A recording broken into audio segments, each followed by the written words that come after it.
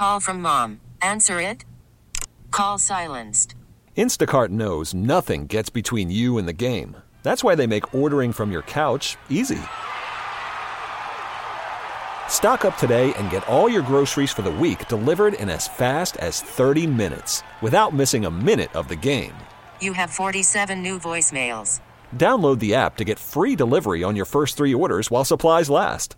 Minimum $10 per order. Additional terms apply. I'm Sandra, and I'm just the professional your small business was looking for. But you didn't hire me because you didn't use LinkedIn Jobs. LinkedIn has professionals you can't find anywhere else, including those who aren't actively looking for a new job, but might be open to the perfect role, like me. In a given month, over 70% of LinkedIn users don't visit other leading job sites. So if you're not looking on LinkedIn, you'll miss out on great candidates like Sandra. Start hiring professionals like a professional. Post your free job on linkedin.com/recommend today. You are listening to Metal Shop's Backstage Pass. Hey, what's going on? It's Metal Shop, and we are talking right now with Mike Weichert. Is it Weichert? Is that the last name? Weichert? That was pretty good for a non-German, yeah. Okay, Weichert. He is a guitarist for Heaven Shall Burn. He's in Germany right now. We're talking via Skype. First off, man, congratulations on the new album of Truth and Sacrifice. It's a double album, the longest Heaven Shall Burn record you guys have ever done. Hell of a time to drop an album, would you say? Totally, absolutely. If we knew about it, we would have dropped it a bit earlier, of course, because all the stocks are closed now in Europe and record stores can't sell it. Exactly. But it was enough to reach number 1 in Germany in the chart, so we're pretty happy about it. Dude, that's amazing. That's cool that, like, you guys, and it seems like more so in Europe that bands, metal bands can reach that height of like, you know, like you'll see a Dimmu Borgir hit like number 1 or like Heaven Shall Burn hit number 1. It doesn't really happen too much over here, but you guys must have like a huge support system over there in Germany. Oh yeah, we do, and we don't have bands like Nickelback taking the number 1s from the metal bands away. So that's pretty easy. It's you know. Yeah, fans in Europe and especially in Germany are very true, you know, especially in the 90s when metal wasn't so big anymore. Many metal bands just survived playing in South America and Europe. Yeah. Oh, man. I mean, I've always wished I could go over to one of those big festivals like Hellfest or Wacken or something. That's been a dream of mine. So maybe one of these days I'll be able to see you guys on one of those shows. But you totally should. Like Hellfest is unbelievable. Like whole landscape, whole festival scape is crazy. Like the whole festival looks like a bloody Rammstein stage. It's crazy, and also Wacken is unbelievable. They even have a beer pipeline in Wacken. Did you hear about that? That is amazing. So you've been to a lot of these festivals. You guys have played a lot of these festivals, these huge open air summer festivals. What's been like a moment, like a memory of seeing a band that really like stands out to you of one of these, like whether it be whichever of them? That was the first and only time I saw Dio, Ronnie James Dio on stage when they played with Heaven and Hell, and in Wacken, and that was awesome. That was really, really touching, and we even got awarded the German Metal Award, and I stood like, I don't know, just a few feet away from Ronnie James Dio, and that was a crazy feeling. Really remember that a lot, yeah. That's amazing, dude. Before we go into things, I kind of want to check in with you and see, like, how are you doing, man? Are you guys doing like a stay-at-home order right now in Germany, in your town, and what's the status of things in Germany right now? Because here in Seattle, this is kind of the epicenter of where things started with COVID in the United States. So I think we're all kind of trying to flatten the curve over here, and we're doing a pretty good job. But how's things going over there? Yeah, I mean, Germany seemed to be prepared pretty well. So the situation here is not as bad as in many countries in Europe or the rest of the world. and especially our situation, you know, we're living in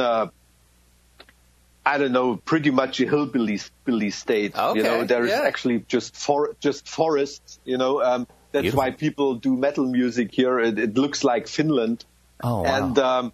And, so there are not so many people, and of course, not so many cases of COVID. Good. And so things are going as slow as always. You know, pace here was always slow, so there is not much of a retardation we sense here. Of course, you know, you can't go out to your favorite restaurant or stuff like that. But you know, Germans are very how to say. Germans usually they follow orders, you know, and if the government say stay at home, they stay at home and don't ask questions. Good, you know, there's the saying that the German Revolution took place in music because the weather was so bad, and so if Germans get told what to do, they are happy and they do it. Yeah, so there is not big tension here or something. Good. So you guys, did you guys have to postpone or cancel any tours? Like, how has this personally affected Heaven Shall Burn? Oh yeah, of course. We wanted to do like a release tour for the record, and we had to cancel a festival in Mexico, for example. Yeah. And we're now actually we're going through some hard disks and some old recordings and stuff, you know, to see if there is some behind the scenes stuff or some backstage stuff, and we just cut a few videos for the fans and prepare some re-releases maybe, and look into some old recordings and just give people some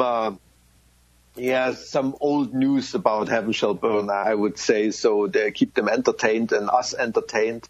Yeah. And it's a lot of fun, you know, doing all that stuff you can't do if you're on tour, you know, or playing in a functional band. Yes.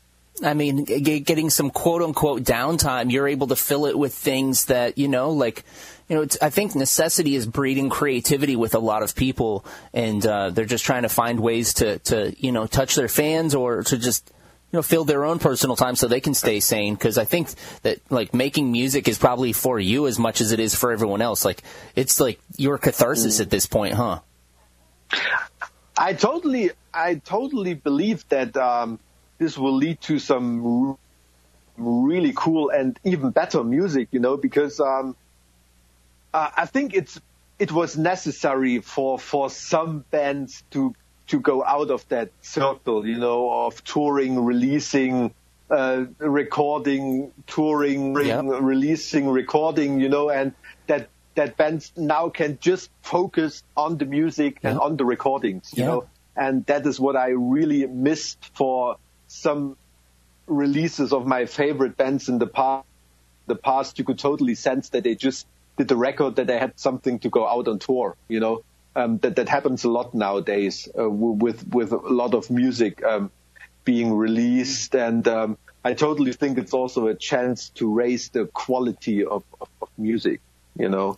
And I'm a fan to have the to see it more like as a occasion or as a possibility to improve something, and not to see the shutdown as a only negative thing, you know. That's good. That's a good way to look at it, man. And you're right. It kind of does put a wrench in the quote unquote album cycle for bands. You know, put an album out, go tour. You know, it puts a wrench in that. So you know, makes people get outside their comfort zone. Exactly. Yeah. I mean, back in the days, you could totally sense that that releasing a record was the most important and the highest income for a band. You know, nowadays it's playing live. You know, and you can see how much effort is put into playing live and how much effort is put into recording music. Yeah. With some releases, you know, I'm not generalizing, but you know what I mean.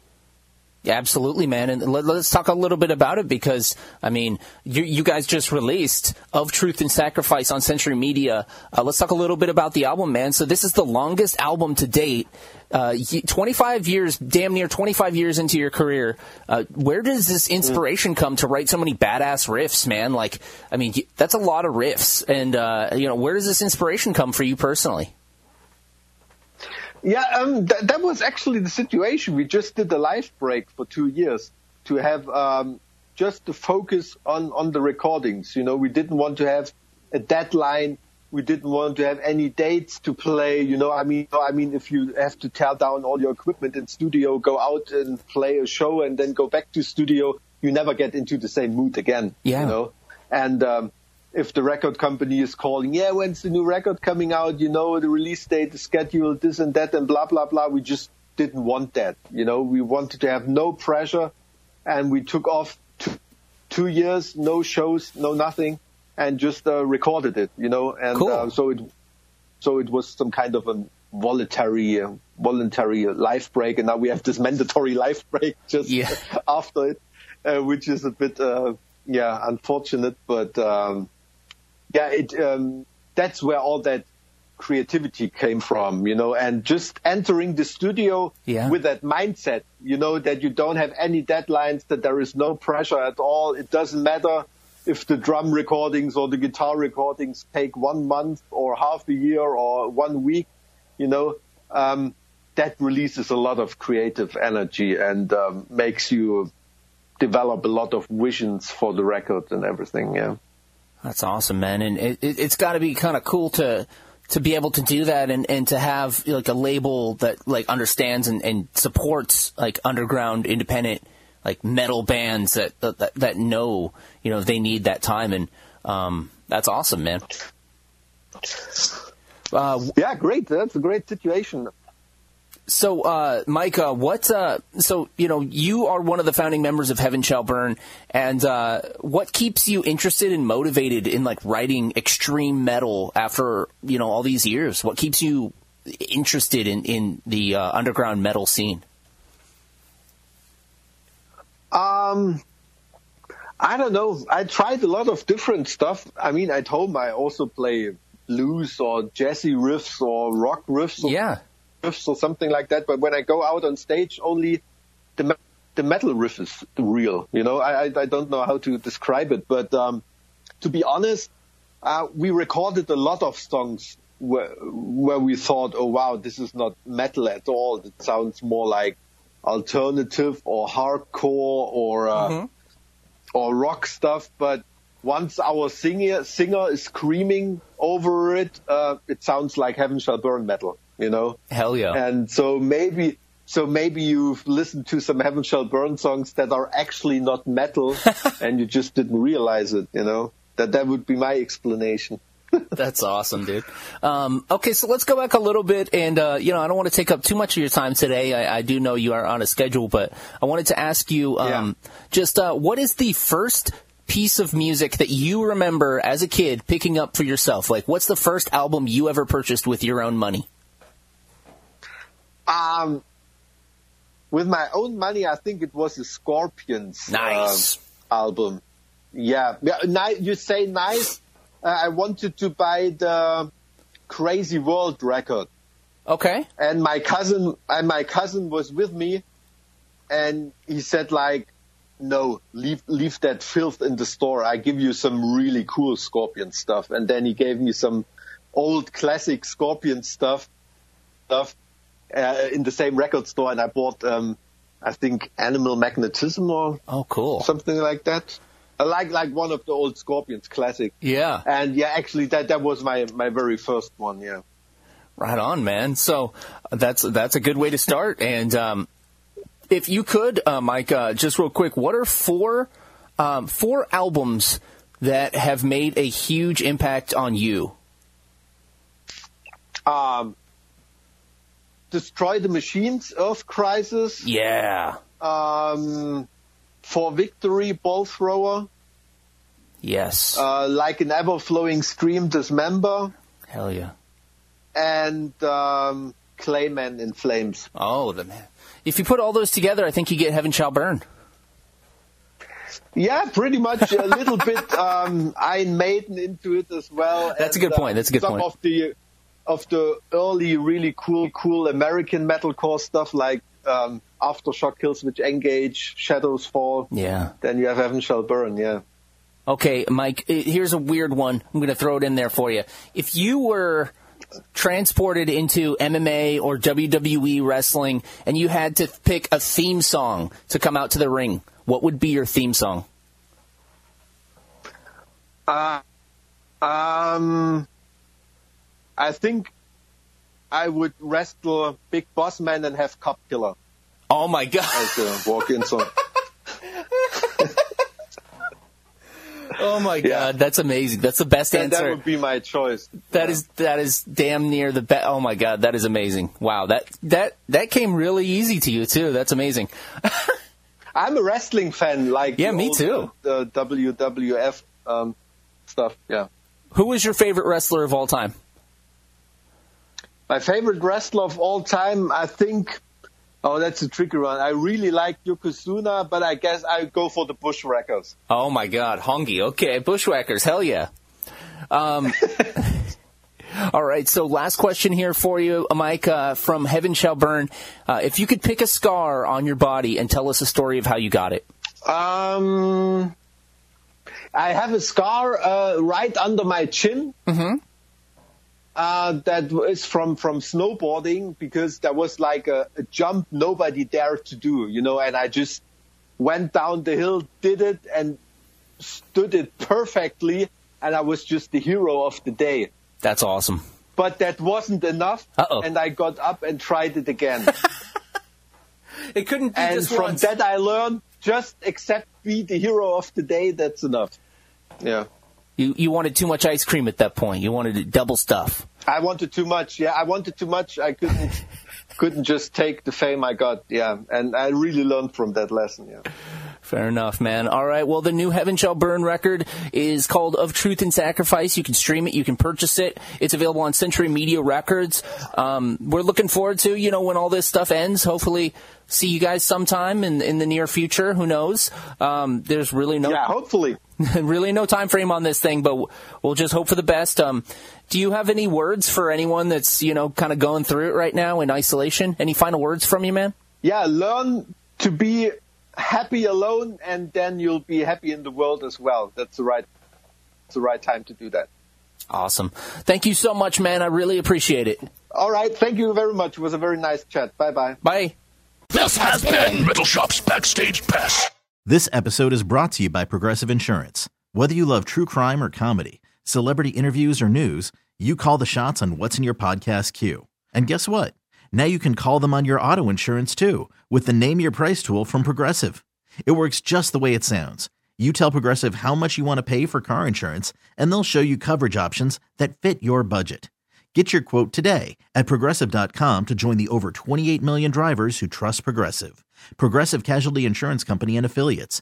Price and coverage match limited by state law.